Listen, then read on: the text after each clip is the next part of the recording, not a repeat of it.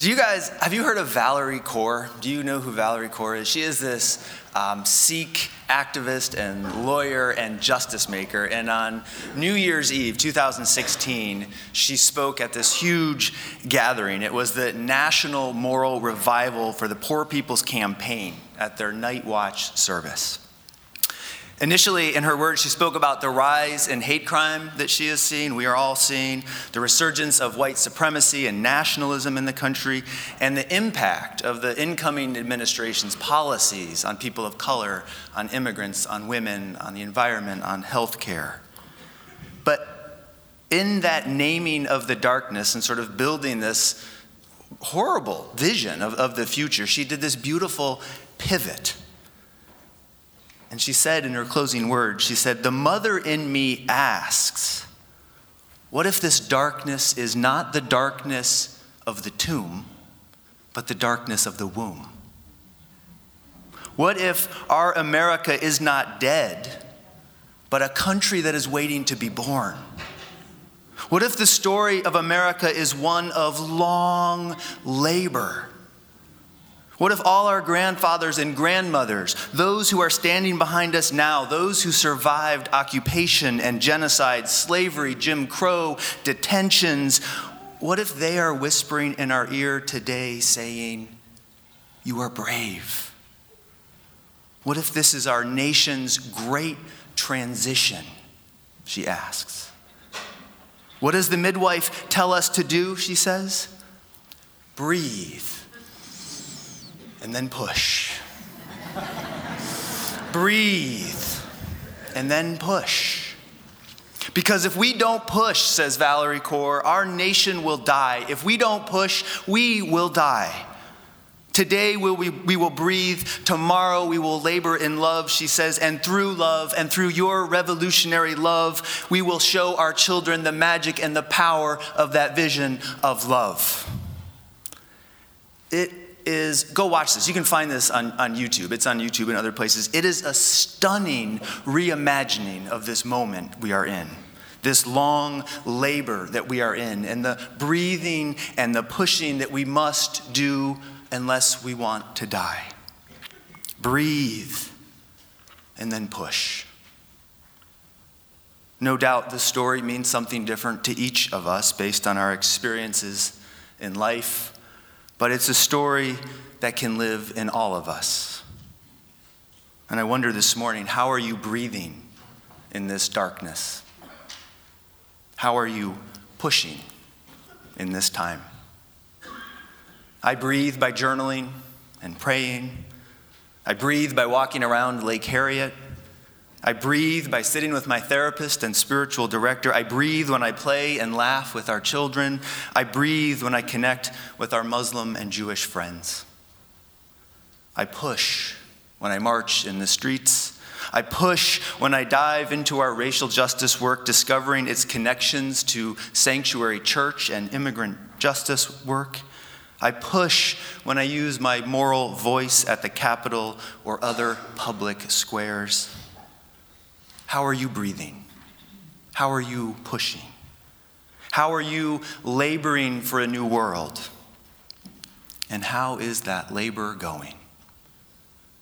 Are you energized? Are you overwhelmed? Are you exhausted? Have you checked out and are just binging on Netflix and Amazon Video? I do that sometimes. It's a way to deal. Because it's true, isn't it? It is true that this moment comes when pushing anymore, when laboring anymore just feels impossible, especially when we have been working for so long for a justice we dream of. In those moments, a voice in our head says, doesn't it, I can't do it anymore. I can't show up one more time. I can't make the phone call this time. I can't risk having my heart broken one more time. I can't do it. I don't know how to do it. I can't. In one way or another, I believe we all know this experience, and sometimes it has to do with actual birthing labor, but sometimes it is just very difficult labor we are involved in.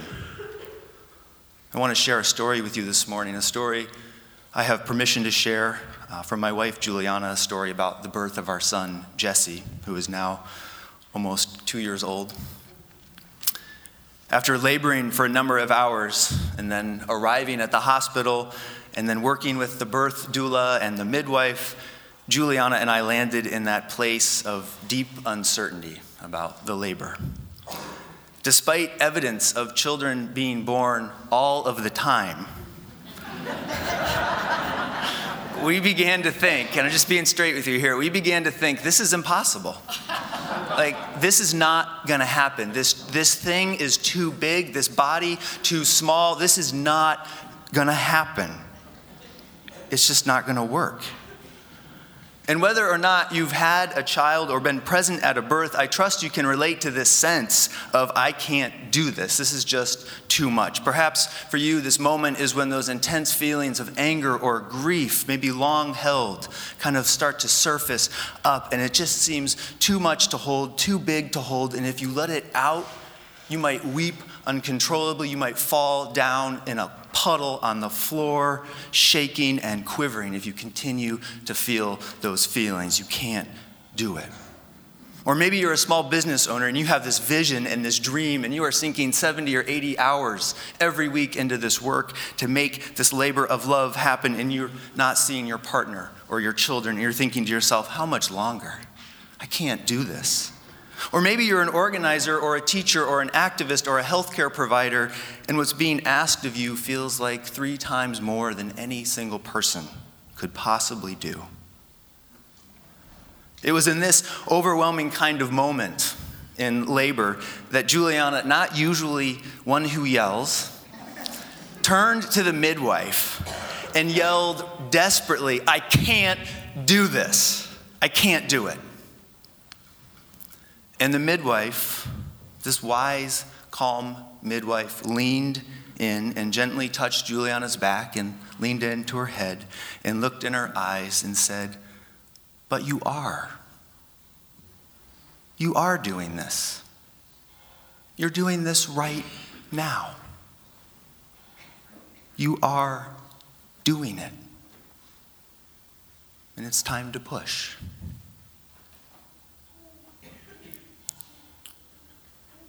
Friends, here's what I know to be true. By ourselves alone, we lose track of where we are, of what is happening, and what's possible. Which is why a community, a faith community, is so important. In this space, we can be midwives to one another, offering our loving presence, witnessing grief, sharing words of encouragement. I'm not joking when I say that these words from the midwife, they have become a mantra for Juliana and me these past few years as both of us work full-time and parent 2 children and respond to Juliana's mom's cancer diagnosis and then radiation and surgery. And right now she appears to be free of cancer. We've done our best in these years to stay grounded and active in the world, this world that sometimes feels like it is collapsing. When we finally get the kids to bed at night and take a look around the house, which looks like a tornado has just moved through, with all the clothes that are strewn on the floor and the Cheerios and the dried cheese and who knows what else is under the high chair. And we see all of the couch pillows that are off the couch and on the living room floor because don't you know it's more fun to read on the couch without pillows? We take all of that in. We see all of that. We take all of that in, and as we settle into bed for the night, we turn to one another and say, we are doing it, right? We are doing it. Sometimes it feels impossible, but we're doing it. And you know this in your life. Sometimes it's even more intense than that, but you know this sense of we are doing it. And church, as a church, we're doing it. We hold each other through grief whose weight feels impossible to bear. You testify to this all of the time. We help each other travel a path when it seems there is no path there. You tell me these stories, you share these stories with each other. We dream of a new world and new ways of being, and it is taking root. Just a few years ago, remember, we did this invitation at the holidays. We said, what if we reimagined the holidays? What if we gave away half of what we would normally spend on one another and our families?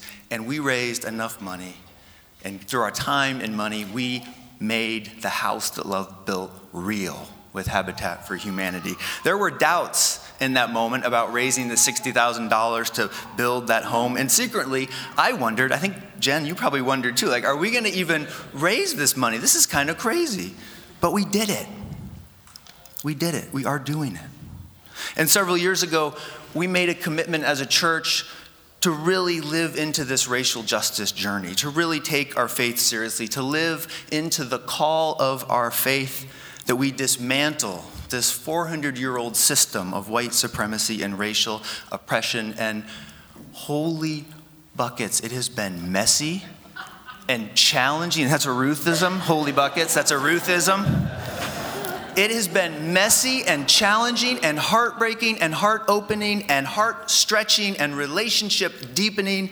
It has been a profound journey for me, and I know for many of you. A week doesn't go by when one of you emails or shows up or calls and says how frustrated or challenged or open-hearted or changed you are by this journey. It feels impossible sometimes. We never get it right. There's always a critique. There's always some learning. But church, we are doing it with mistakes and missteps and open hearts and changed lives. We are not the same church we were 4 years ago. And we're not doing it for ourselves alone. If you were at the Capital Campaign kickoff party last night, and I know many of you were, but many of you were not there, and you were there in spirit. You know, the theme of this campaign is not for ourselves alone, building an inclusive future. This campaign has been 2 years in the making with input from the congregation, from the board, from staff. There will be ongoing opportunities for input. The essential vision of this campaign is simple. Make our building more welcoming, accessible, spacious. In other words, we don't want to have the building be a barrier to our ministry. And the second vision is in line with our racial justice commitments. We want to reimagine the purpose and function of this building so that it can more fully be a resource for the community, a place to organize and mobilize, to build networks of solidarity and support and collaboration so that it can be a womb that helps give birth to a new world. We've identified about $6.5 million in needs for this campaign, and the goal is to visit with everyone to talk about the future of the church, to invite you to be midwives of that future. And I don't know about you, but when we were honest in the planning, in the putting together of this vision for the campaign, looking at deferred maintenance, looking at the needs we had, and we realized that really, honestly, that was about $6.5 million, I wondered, I know probably you wondered too. Can we do that? I don't think we can do that. We can't do that. But guess what, friends? Last night we shared that in the quiet phase of the campaign, we have already raised $3.5 million. All right? We have already raised $3.5 million. So with your help, with your participation, we will get there. We will do this. We are doing it. We are reimagining who we are and what we can do together. We are defying the gravitational pull of we can't do it. We are striving to meet this moment, to truly make this building our home, but not just a home for ourselves, a home for activists and organizers, for undocumented young adults and adults at risk of deportation, of being torn from families and loved ones, not just a home for our families, but a temporary home for families experiencing homelessness, not just for ourselves, but for grandchildren and great-grandchildren we will never meet. We are doing it. We're doing it together. We are doing it together. We are doing it together. This is your line. We are doing it together. And I want to invite Ruth up here. I want to invite Jen and Elaine up here because that's your line. We are doing it together. And we're going to end this service with a call and response because we are in this with you and we are doing it together. What's your line again? We are doing it together. All right. We are making a new path, a new way forward. We are doing it together. We are breathing and pushing. We are doing it together. Grounded in love, committed to justice. We are doing it together. Not alone or for ourselves alone, but for community and the larger community. We are doing it together. Friends, we are doing it together. Amen.